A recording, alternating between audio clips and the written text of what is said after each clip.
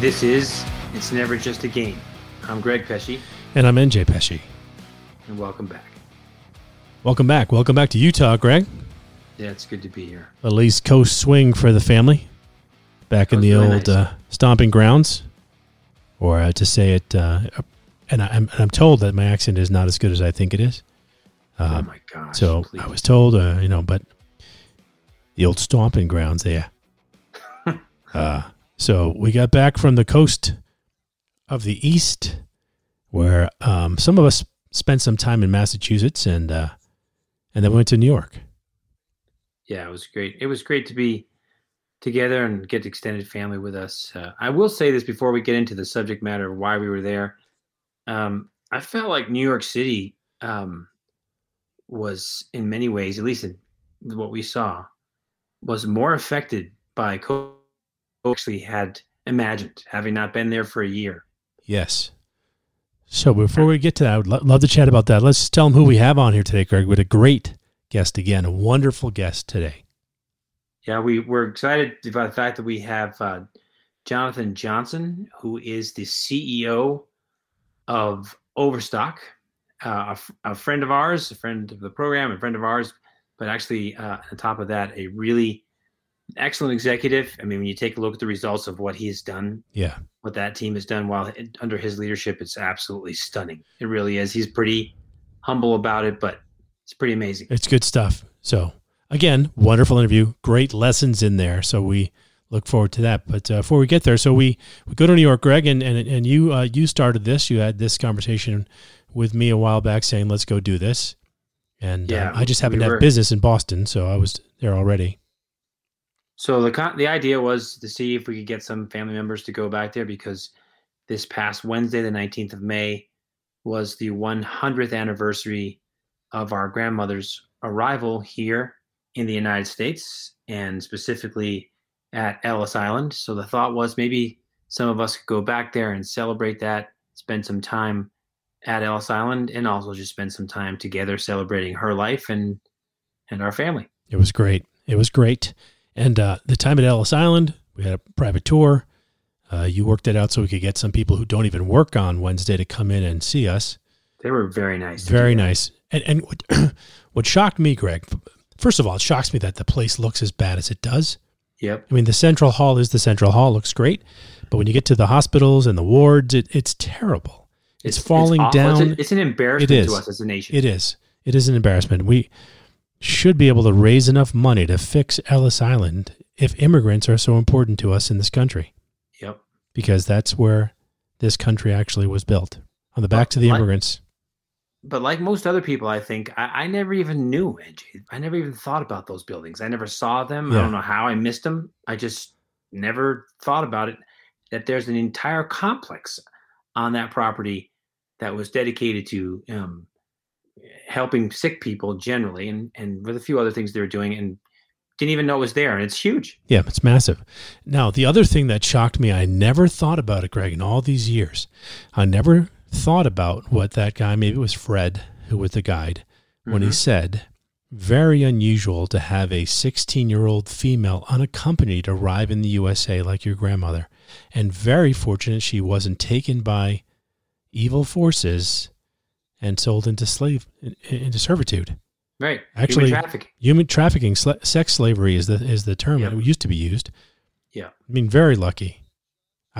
She must have stayed on the boat longer, Greg, than I thought, because she could have been grabbed up and gone. Yeah, I think that was really one of the most interesting things to me that we didn't know. Yeah, I didn't. And that is that it was so dangerous for a young woman like that, and so unusual, and that they were very careful. They were trying to be very careful, at least to make sure that she would not go unattended into the city, because if she did, the high likelihood that she'd be human trafficked. Yeah. So it was almost a blessing that those in third class and steerage were taken to Ellis Island. They dropped off the first class and second class passengers in New York City. They took the rest of them to Ellis Island. Otherwise, who knows? She might have been grabbed up then. Yeah.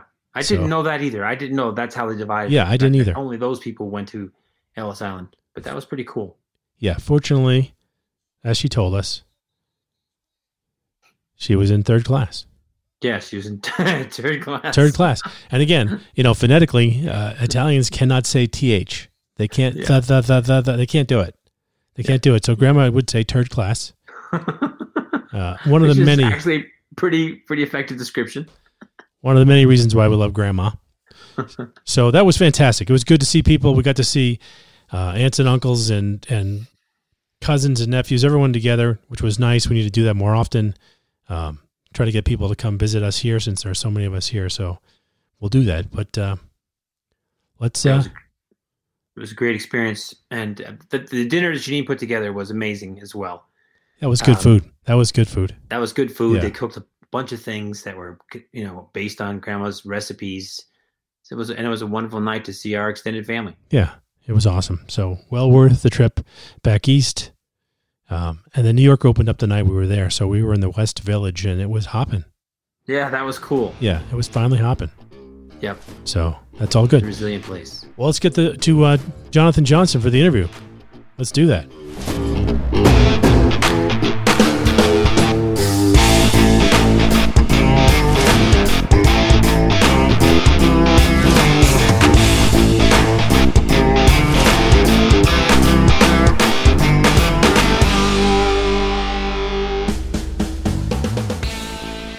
It's never just a game. Today, we're very excited to have a chance to speak with Jonathan Johnson. Jonathan Johnson is the Chief Executive Officer of Overstock. I will admit early on that he's also a friend, which questions his judgment, but nonetheless, we'll tell you a little bit more about Jonathan. He's currently serving as the CEO of Overstock. Some people here in Utah will know he was a candidate for the Republican nomination in 2016. Born in Los Angeles, a diehard Dodgers fan, which we will talk about during this conversation. Received his bachelor's degree in Japanese from Brigham Young University. And then he went to law school at the J. Reuben Clark Law School.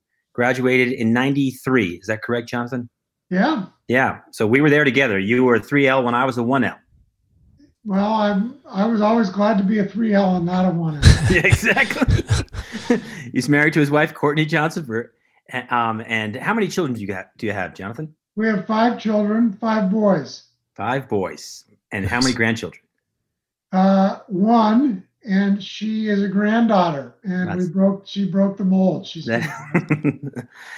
Following his graduation, Jonathan worked as a clerk for the Utah Supreme Court, Justice Leonard H. Russin. In 99, he was working, for a period of time for a tenfold corporation here. And then he became the general counsel of Overstock. You can correct anything I'm saying wrong here, Jonathan, whenever you want. So far, so good.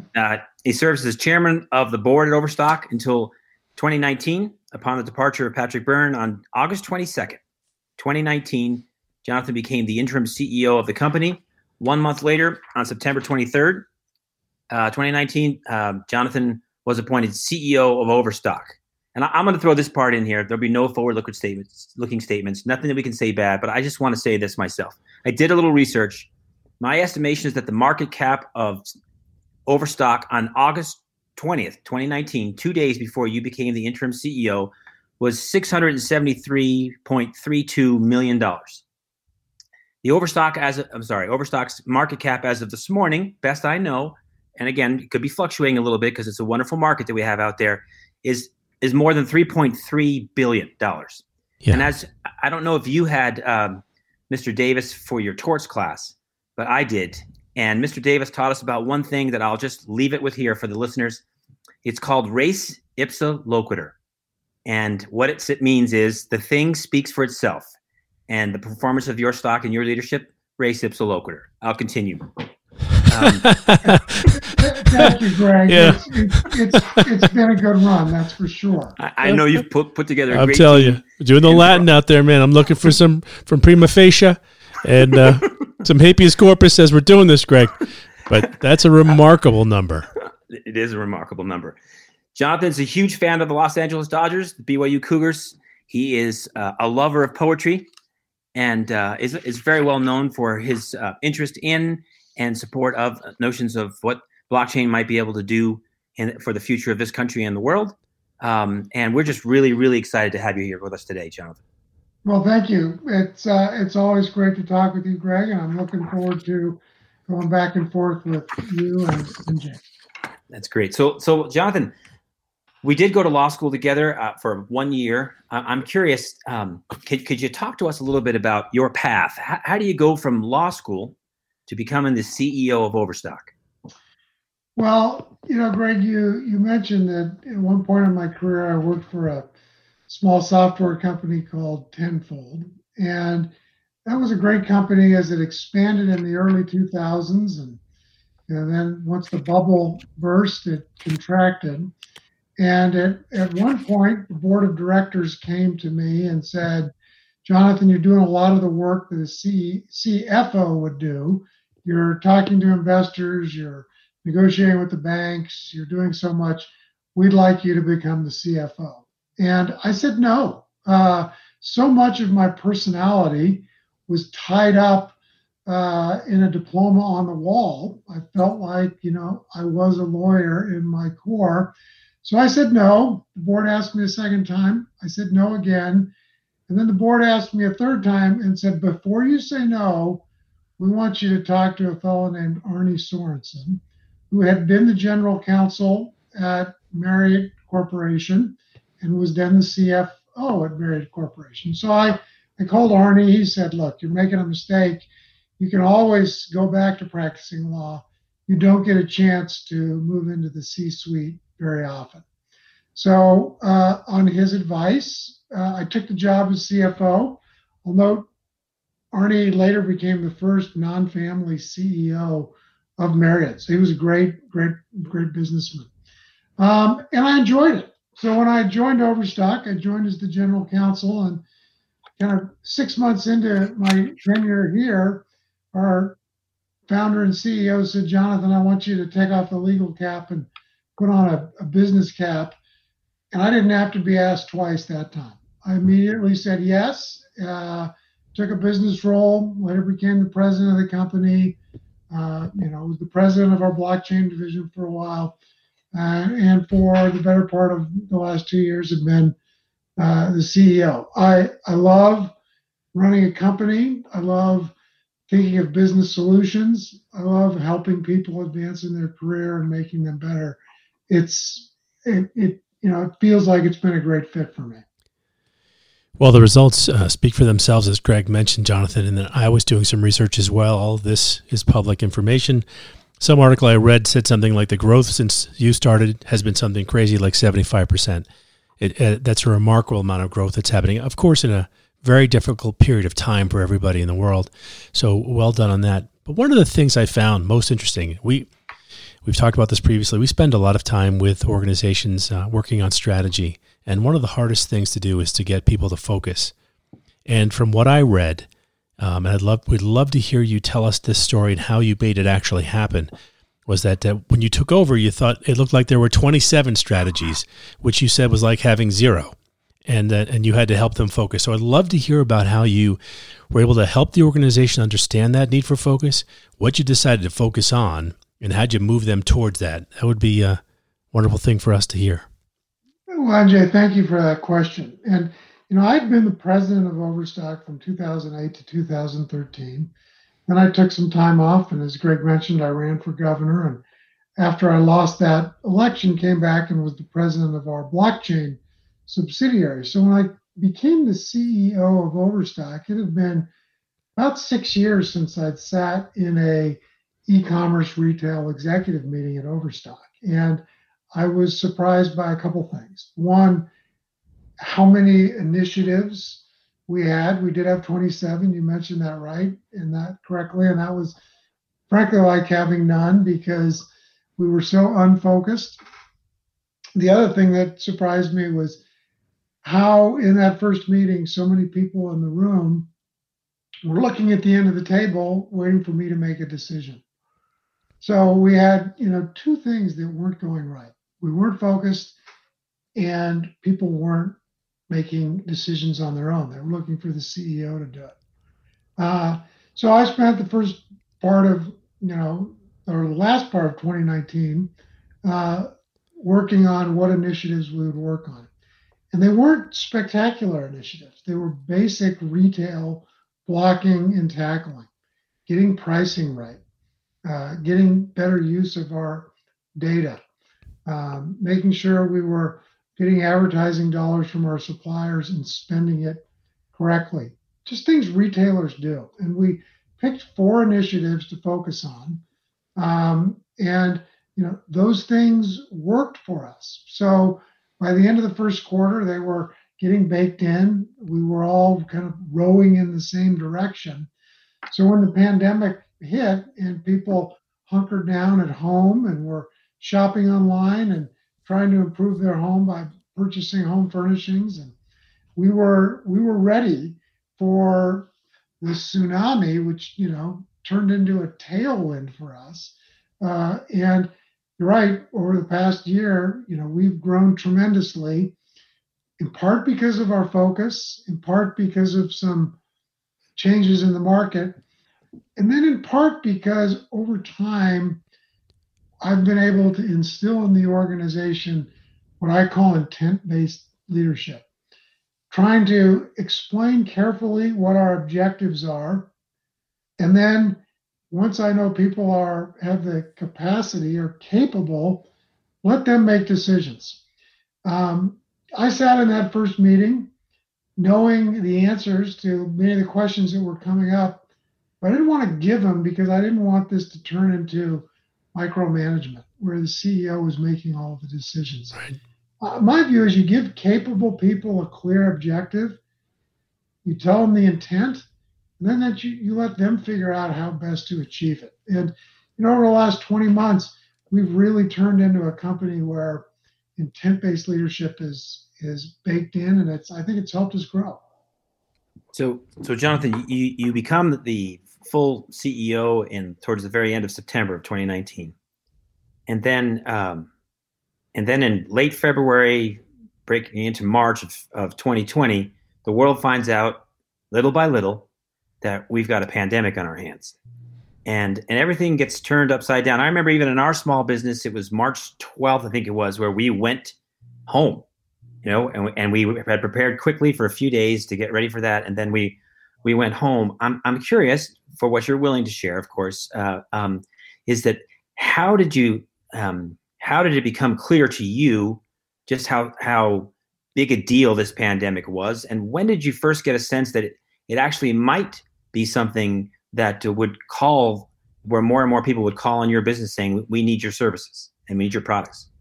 So we watched in early January of 2020, it started happening in China and then Italy. And we actually did late February, early March, we did a couple practice work from home days because we thought that might be where things were going.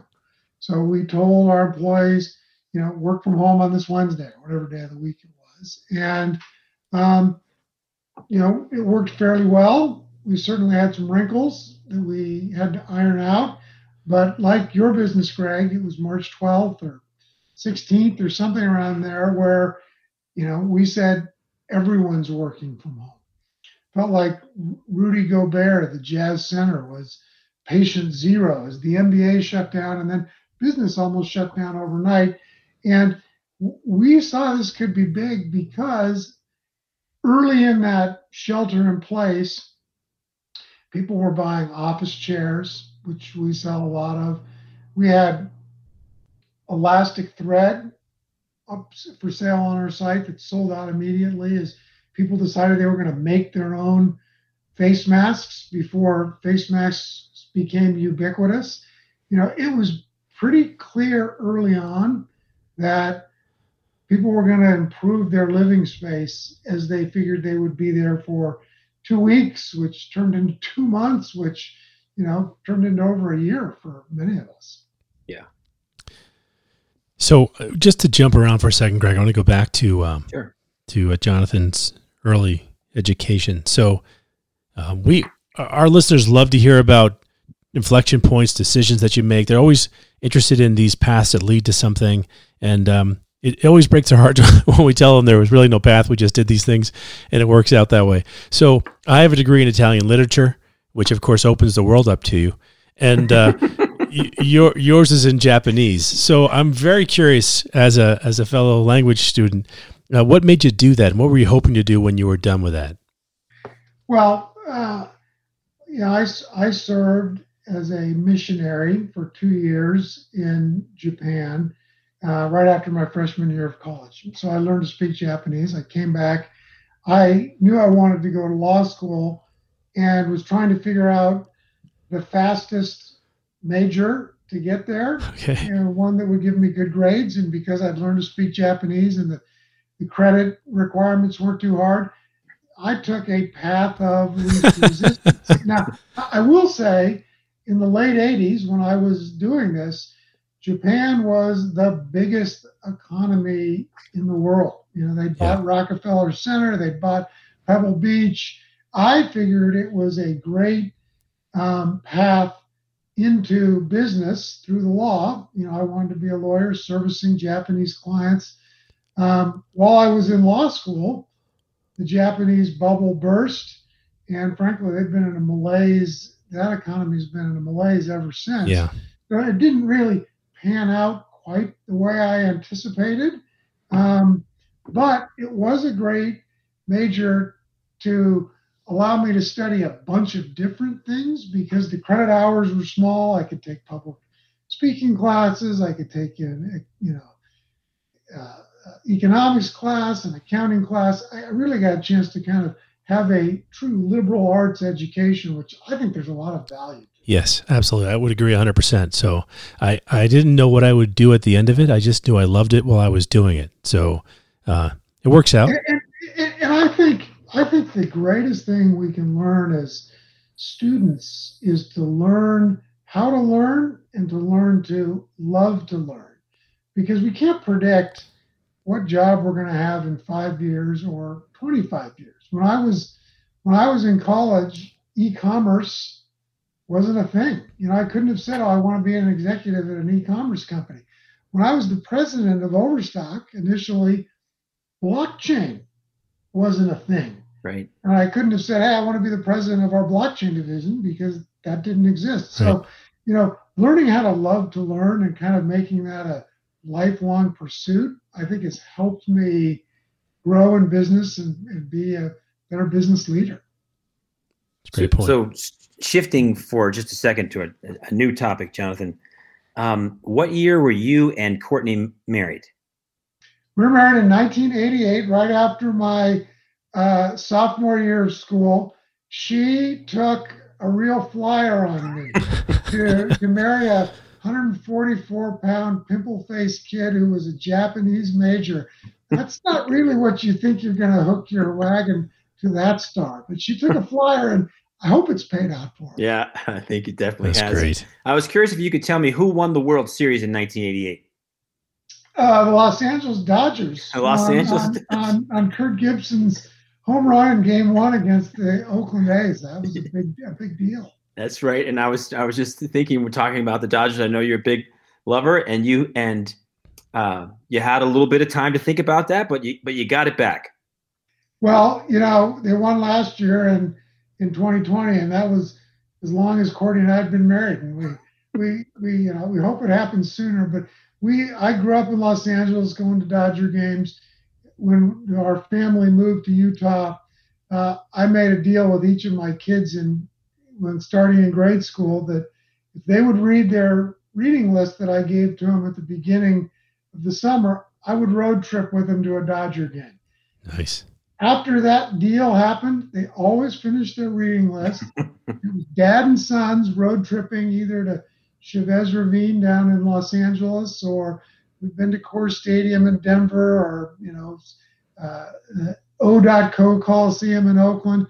We've road tripped to a Dodger game every year since. That's amazing. Well, very nice to see that Albert went deep the other night. So Pujols hit, I think, 668, his first home run for the Dodgers the other night, which was wonderful. I mean, it was just a guy like that gets to stay where he was, and then jack a home run for the Dodgers. And a guy like that should finish his career in a nice way, and that looks like it's going to be a nice way. So it was good to see. I hope so. They're in third place, but they're only 2 games out of the lead right now. Yeah, we just want to know the Yankees are only a game and a half out. I think they're in third too, but they're a game and a half out. So we've still got hope too. Yeah. Early in the season. Yeah, so I think we get the White Sox, which is not easy, and I think the the hated Giants-Dodgers stuff starts this week, right? Los Doyers will play the Giants this weekend. Yes. That's going to be good. It's always good stuff. Well, let's swing back around if we could, Jonathan. So very curious about your leadership styles, talking about tent leadership. Love to hear about when you talk about getting more people involved. You were at the table, everyone was looking to you, and then you're getting more people. And you said something that's really, I think, really important for all of our listeners to hear. Once you understood the capability of the group that's there and understanding what that is, you don't necessarily just turn it over to people until you know what that is. And a big portion of what great leaders do, of course, is to build that capability inside the organization. And it means taking a chance as well, making sure people have a chance to go do things. Tell us about what it's like when someone sits down with you, if you could, one of your direct reports or someone in the organization, you're going to give them something new that you want them to work on. How does that accountability and responsibility normally get transferred to them? Well, it's more art than science, but I will say there's an algorithm that I try and think about. Control is on one side of the equation. How much control I will give and let them run with. On the other side of the equation are really three things: their competency level, the clarity that I can give the objective and that they can understand it, and then third, their willingness to stretch and to learn. And I think you have to assume all three of those: competence, clarity, and willing to stretch are zero unless you know otherwise. Okay. If you know someone's competent, that gives you a good sense. Clarity of message, you can, I think, increase the likelihood that that's known if you get it repeated back to you or you do it in writing. I mean, there's a lot of ways to increase that.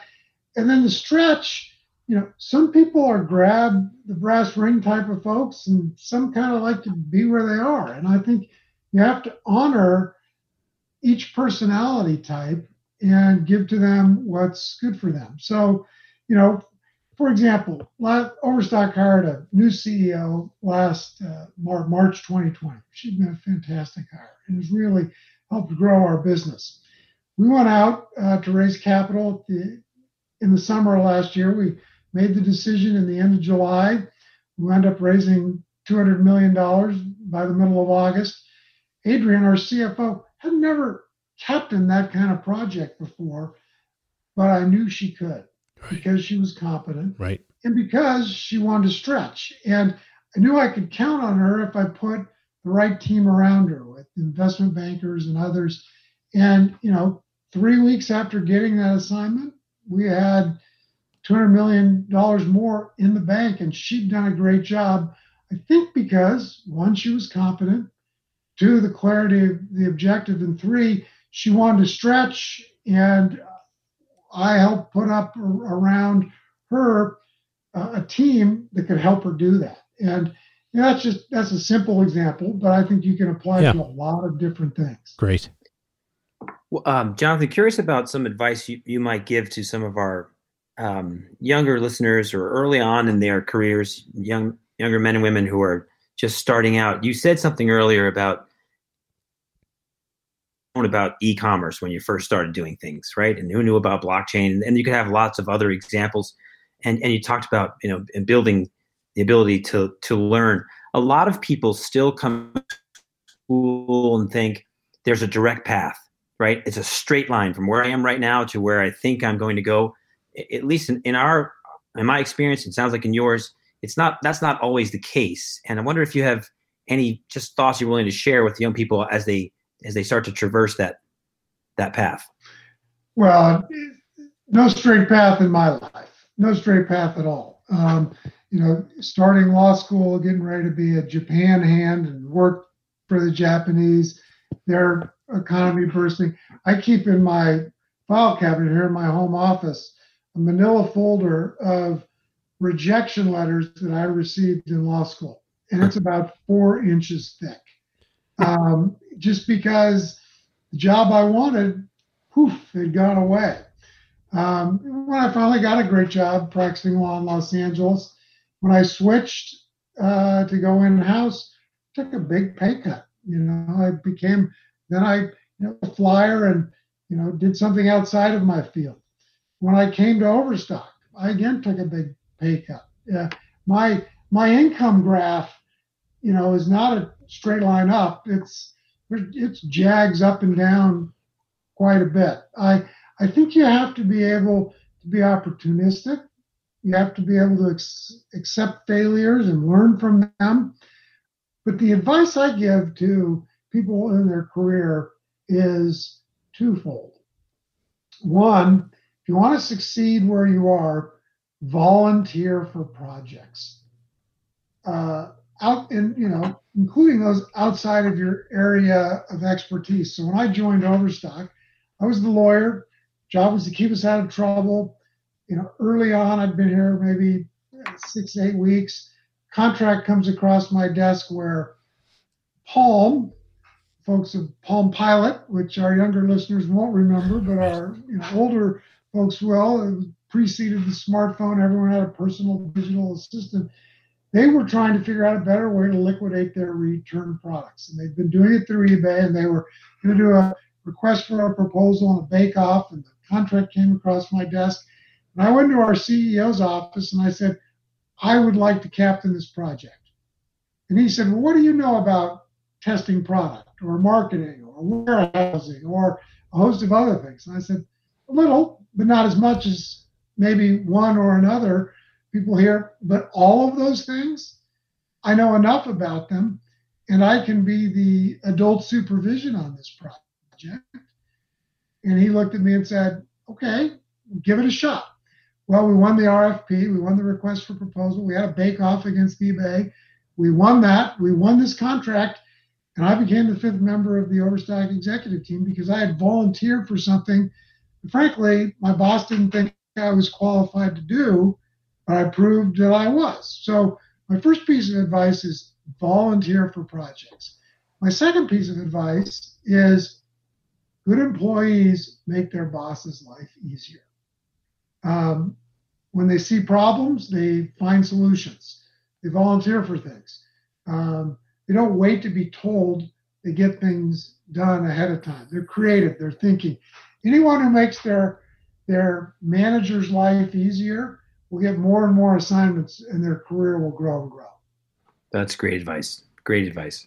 Fantastic stuff. So, Jonathan, thank you again for taking the time this morning. I have one last question for you. So we know with many businesses with the pandemic, people are saying as Procter & Gamble, we spent a lot of time working with. We both work there.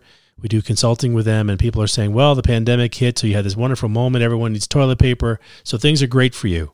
And things are going very well for your company right now. You're going to be coming out of the pandemic, which is great. Would love to hear some of the thoughts you have, not future-looking numbers, but some of the thoughts you have about how you will prepare the company to actually address the world again when it's normal again. Well, there's two things I think about. One, how do we keep our business growing? And, we are leaning more and more into home. That's now 90% of our revenue. We'd like it to be 100% of our revenue. And we lean more into that because I think the world has changed. People will spend more time in their homes. They're expanding their living spaces from the 4 walls of their homes to the 4 corners of their property. We've seen huge patio furniture surge in sales. We think we'll see more of that. We will lean into that, and we will associate the Overstock brand more with home. So that's piece one. The other thing that I spend a lot of time thinking about is, what does the workplace and workforce look like? We knew how to work from work pre-pandemic.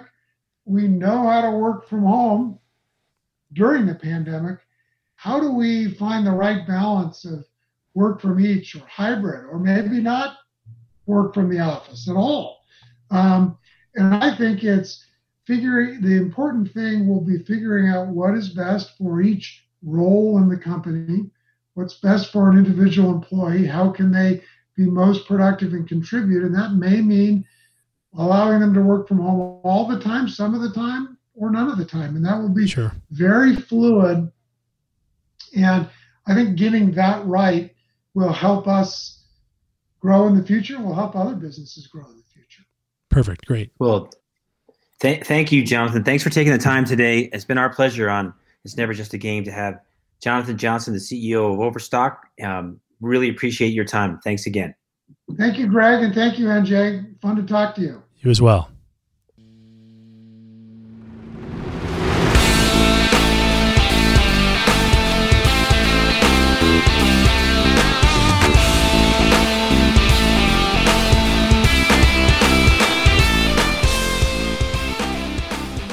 Enjoyed the chance to speak with Jonathan. I've known him for years now. We actually were in law school together, although I didn't know him then. Yeah. But had an opportunity to get involved, to get to know him a little better when he got involved in some investment in our company, frankly. So got to know him as a person, and it's pretty impressive. And his story, which I really enjoyed in the interview, that he talked about his career path, that it wasn't a straight line, and how he came from being the general counsel to eventually becoming the CEO of the company. Yeah, I loved how he said that his wife took a flyer on a Japanese major, which, sounds personal for me too, Greg. The Italian major thing. But it was encouraging for me to hear him say a number of things that we have said previously. And one of those, when we had talked about people progressing, was if you want to do that, then make your boss look good. Yep. Do that stuff in a way that makes him or her look good.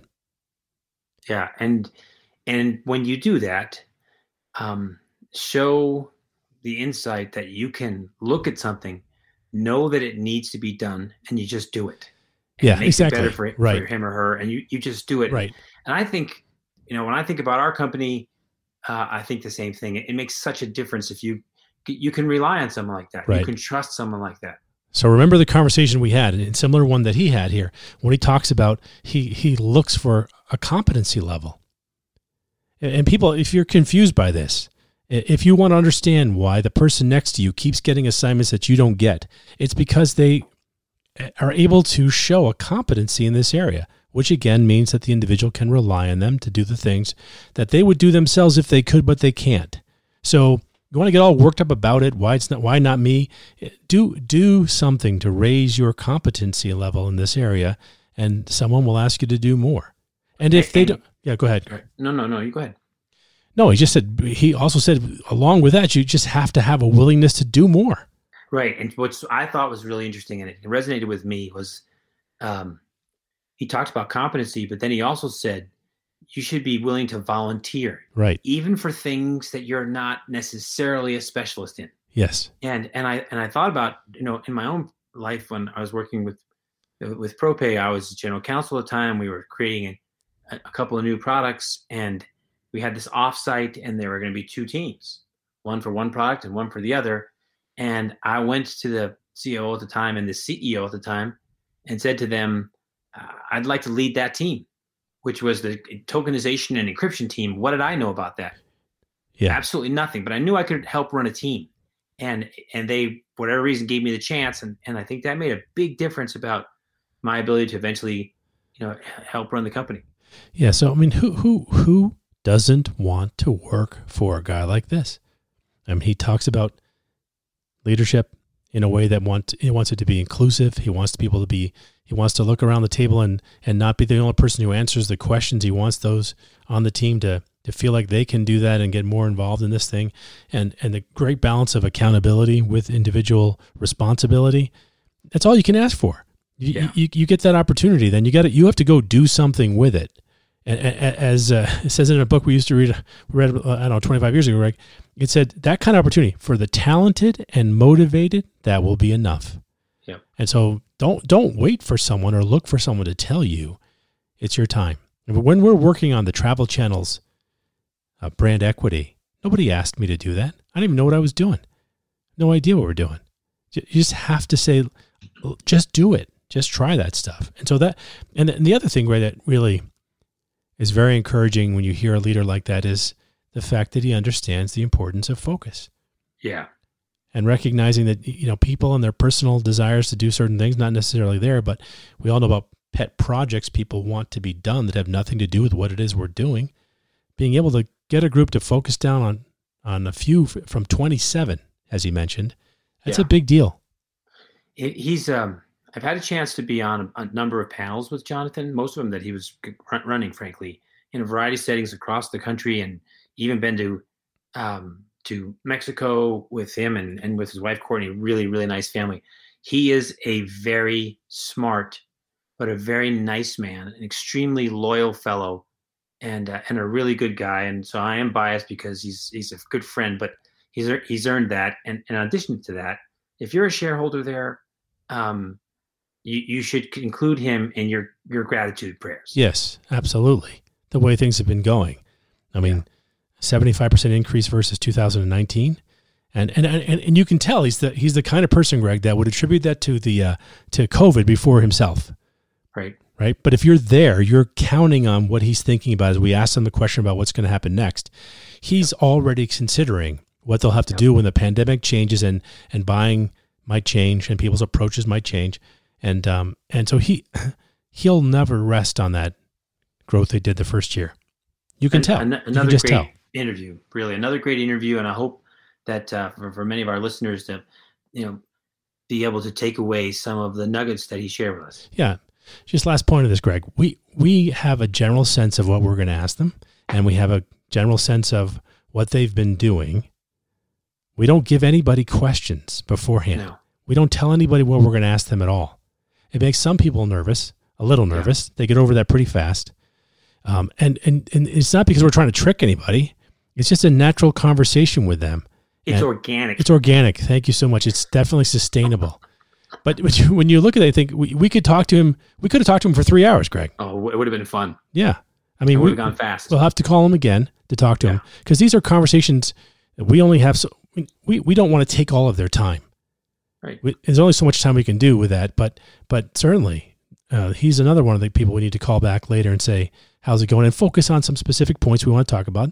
Yeah. We'll do that for sure. So good times, good stuff. Looking forward to the next interview.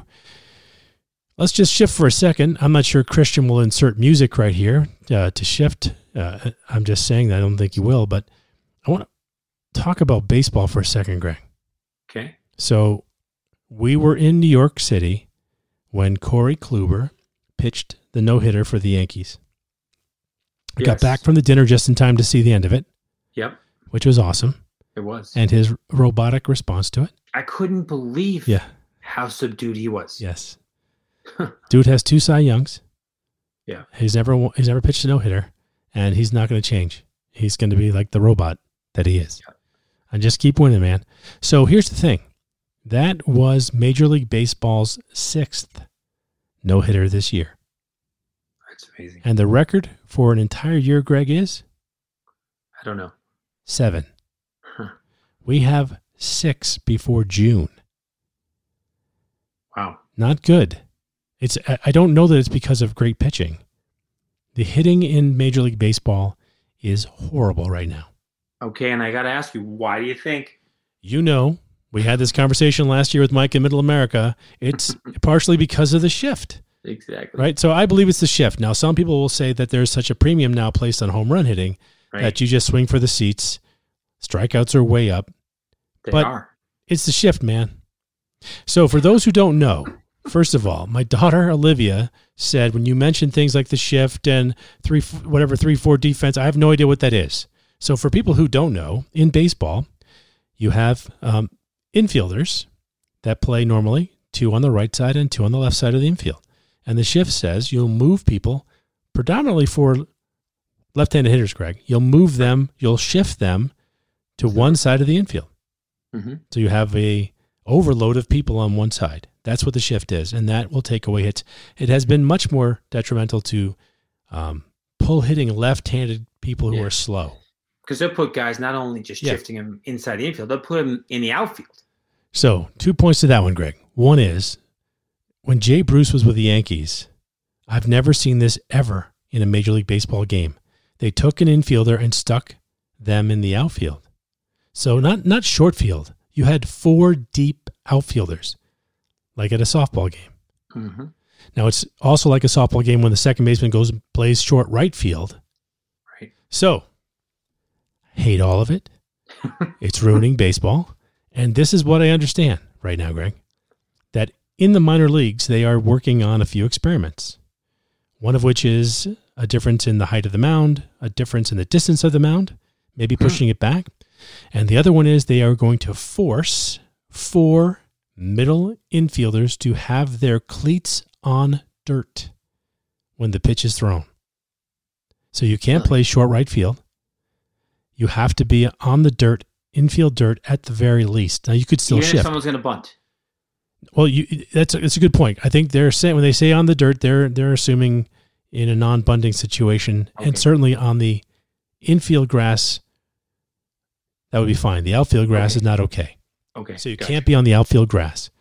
Okay. Then there's another one that says you cannot shift more than 2 people on one side of the field or the other. So you could have somebody directly up the middle, I guess, on this. Now, this is important. It's really important. I know everybody's dying to hear this stuff. So in the minors, they're practicing with right now, experimenting to see what it will mean. But because the batting average today is 236 for Major League Baseball. In the pros. 236 in Major League Baseball. That's horrific. It's not good.